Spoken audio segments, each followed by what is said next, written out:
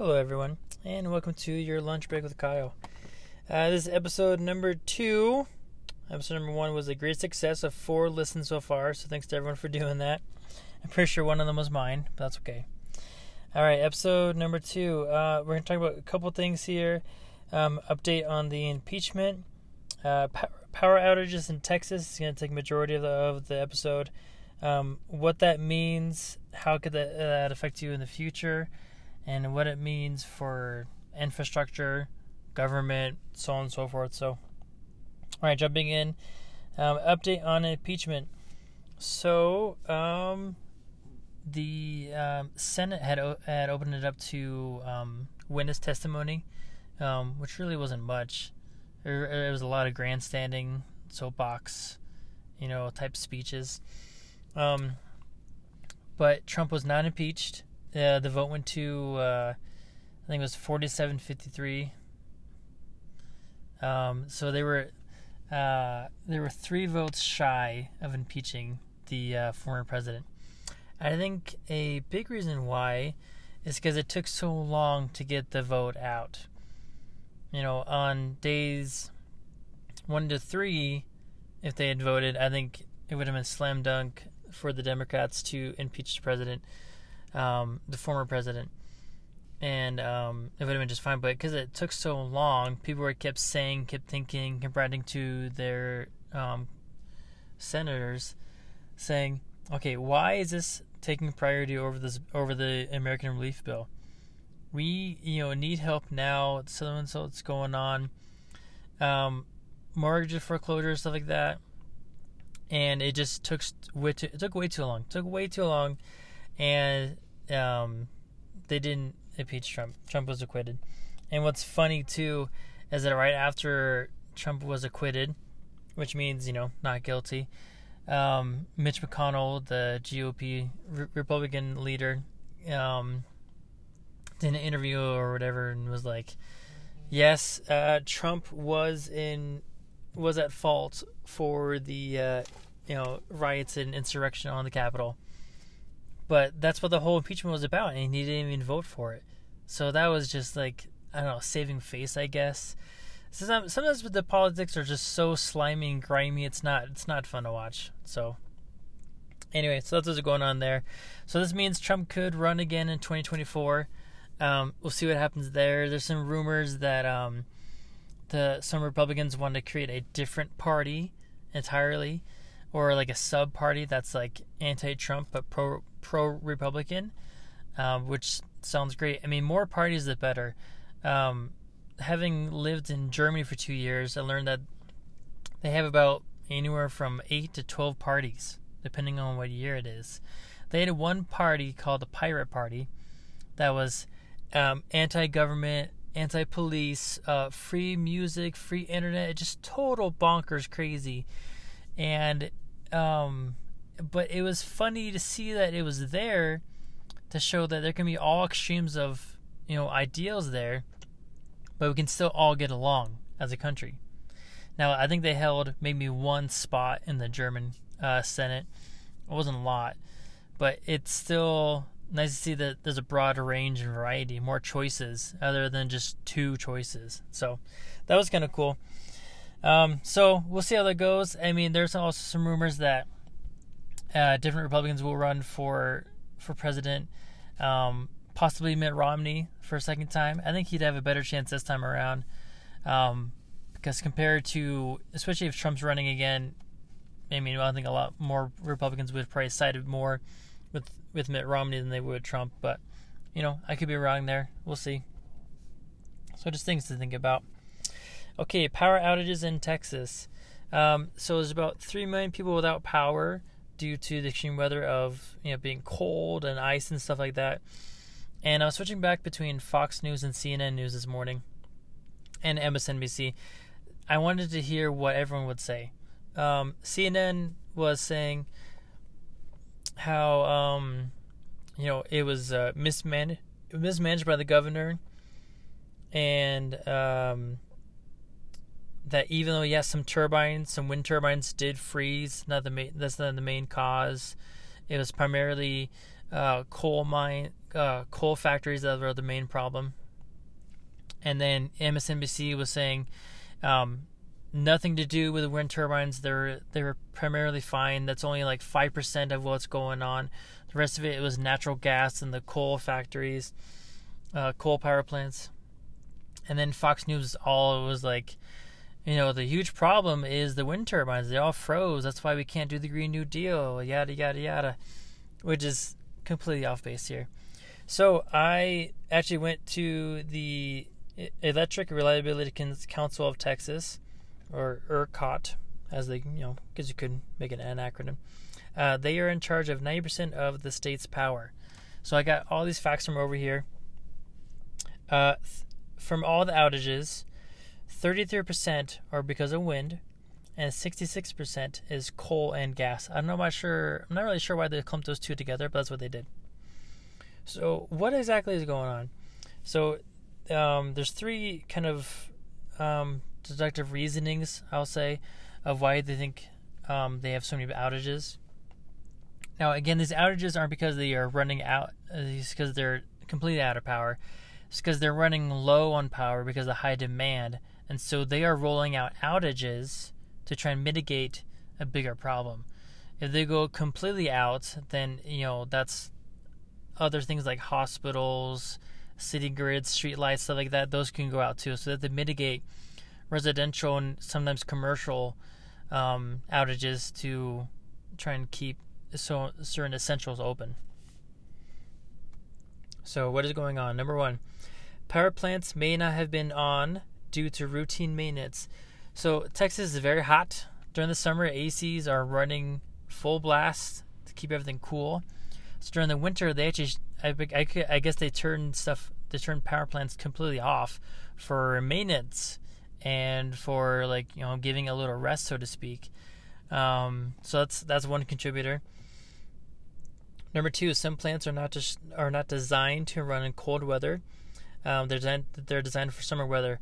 I think this is primarily talking about the wind turbines and a little bit of natural gas. We'll get to that in just a second. Primarily wind turbines, they're not coded or designed for that kind of stuff. When you see wind turbines up in the north, like Montana or Iowa and stuff, when they get that cold weather, those wind turbines are designed to withstand that cold weather. Now, I don't know why they didn't do this over in Texas. Yes, 99% of the time it is not dropped to 7 degrees or below zero in Texas. But why wouldn't you prepare for the worst just in case? I'm not sure. So there you could argue that there was an oversight in government, or there's an oversight in this committee, the Electric Reliability Council of Texas, that they were trying to save a few bucks here and there. So, hey, it's never going to drop below zero in Texas, so we don't need to worry about that. I can see that argument, but I'm kind of the mindset of, prepare for the worst all the time, no matter what, just in case. Okay, number three, natural gas may not have had enough supply, unlike coal, which has a stockpile.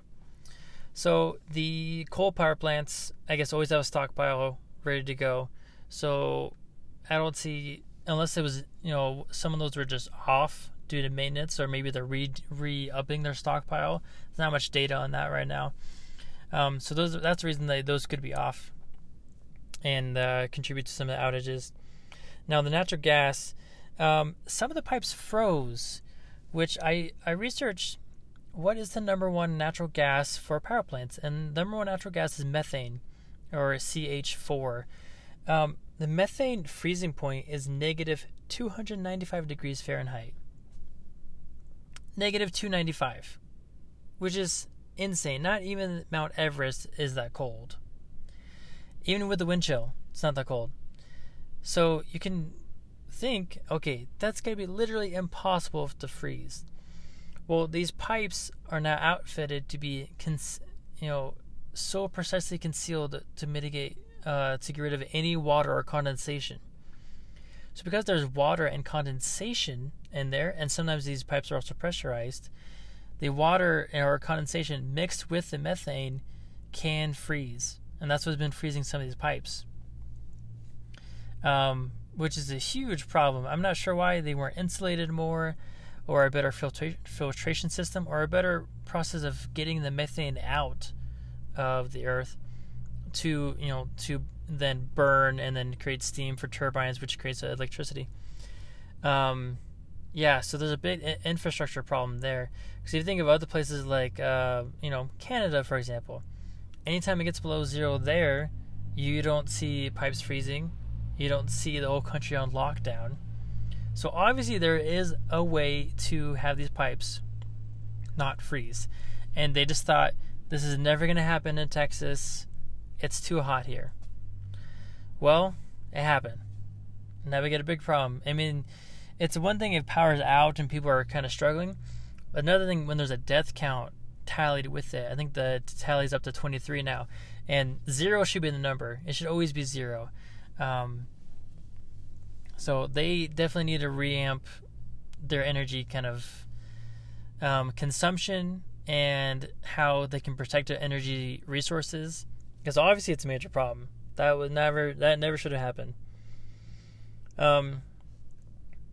So my thoughts on the matter, I recently listened to a interview with Elon Musk, and he talked about a carbon tax. Now, a carbon tax would be how much a company would pay depending on how much carbon they put into the atmosphere. Now, this is switching over a little bit to the climate change type discussion.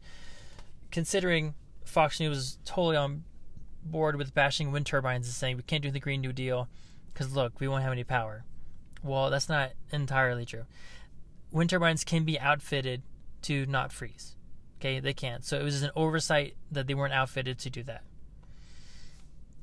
It was an oversight that they're not leaning more towards, maybe some cleaner alternatives like solar or hydro, electric. There's tons of rivers in Texas. So I'm not sure why they're doing that.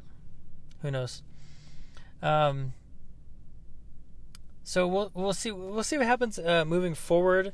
I'm assuming the only way they're going to get power back on is Texas is going to warm back up.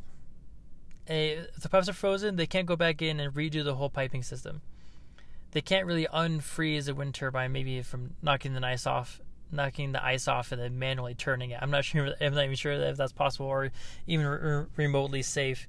So they're probably literally just waiting for it to warm back up, which is not very comforting for those who are without power. So we'll see how that goes. Another topic I want to talk about today is Myanmar. Myanmar is a country that's kind of towards Vietnam. They recently had the military come in, take over the government, literally just kick everyone out, arrest the sitting president that was there, and to take total control. Now, I have a little bit of an insight because my cousin and her husband are actually teaching English in Myanmar. Now, when I last spoke to her, she said that they're doing well and that they have enough food to last them for a couple of weeks, and they've been told just to stay indoors and not go anywhere else. Now, that was a little while ago. Let me look up exactly when that was. That was February 2nd. Oh boy, that was over 2 weeks ago. I have not heard from her since.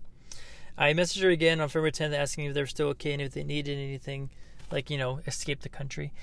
But I haven't heard back from her yet. So we'll see. There have been tons of internet cuts that the government has been doing. They're trying to bring the scale of the riots down. Because that's the last thing you want is an uprising from the citizens, and then your whole military, takeover is kind of for naught because you'd be, run out of town, so to speak, by the citizens. But we'll see. And there's some rumors. I can't confirm this, that China is secretly supporting Myanmar either financially or with military aid. So I'm not entirely sure how that would work out. So there's some updates for you for your lunch break. Bring it back to the workplace and have a discussion with your friends or coworkers of what they think, and maybe you guys can find some common ground. So thanks for listening, and I'll see you next time.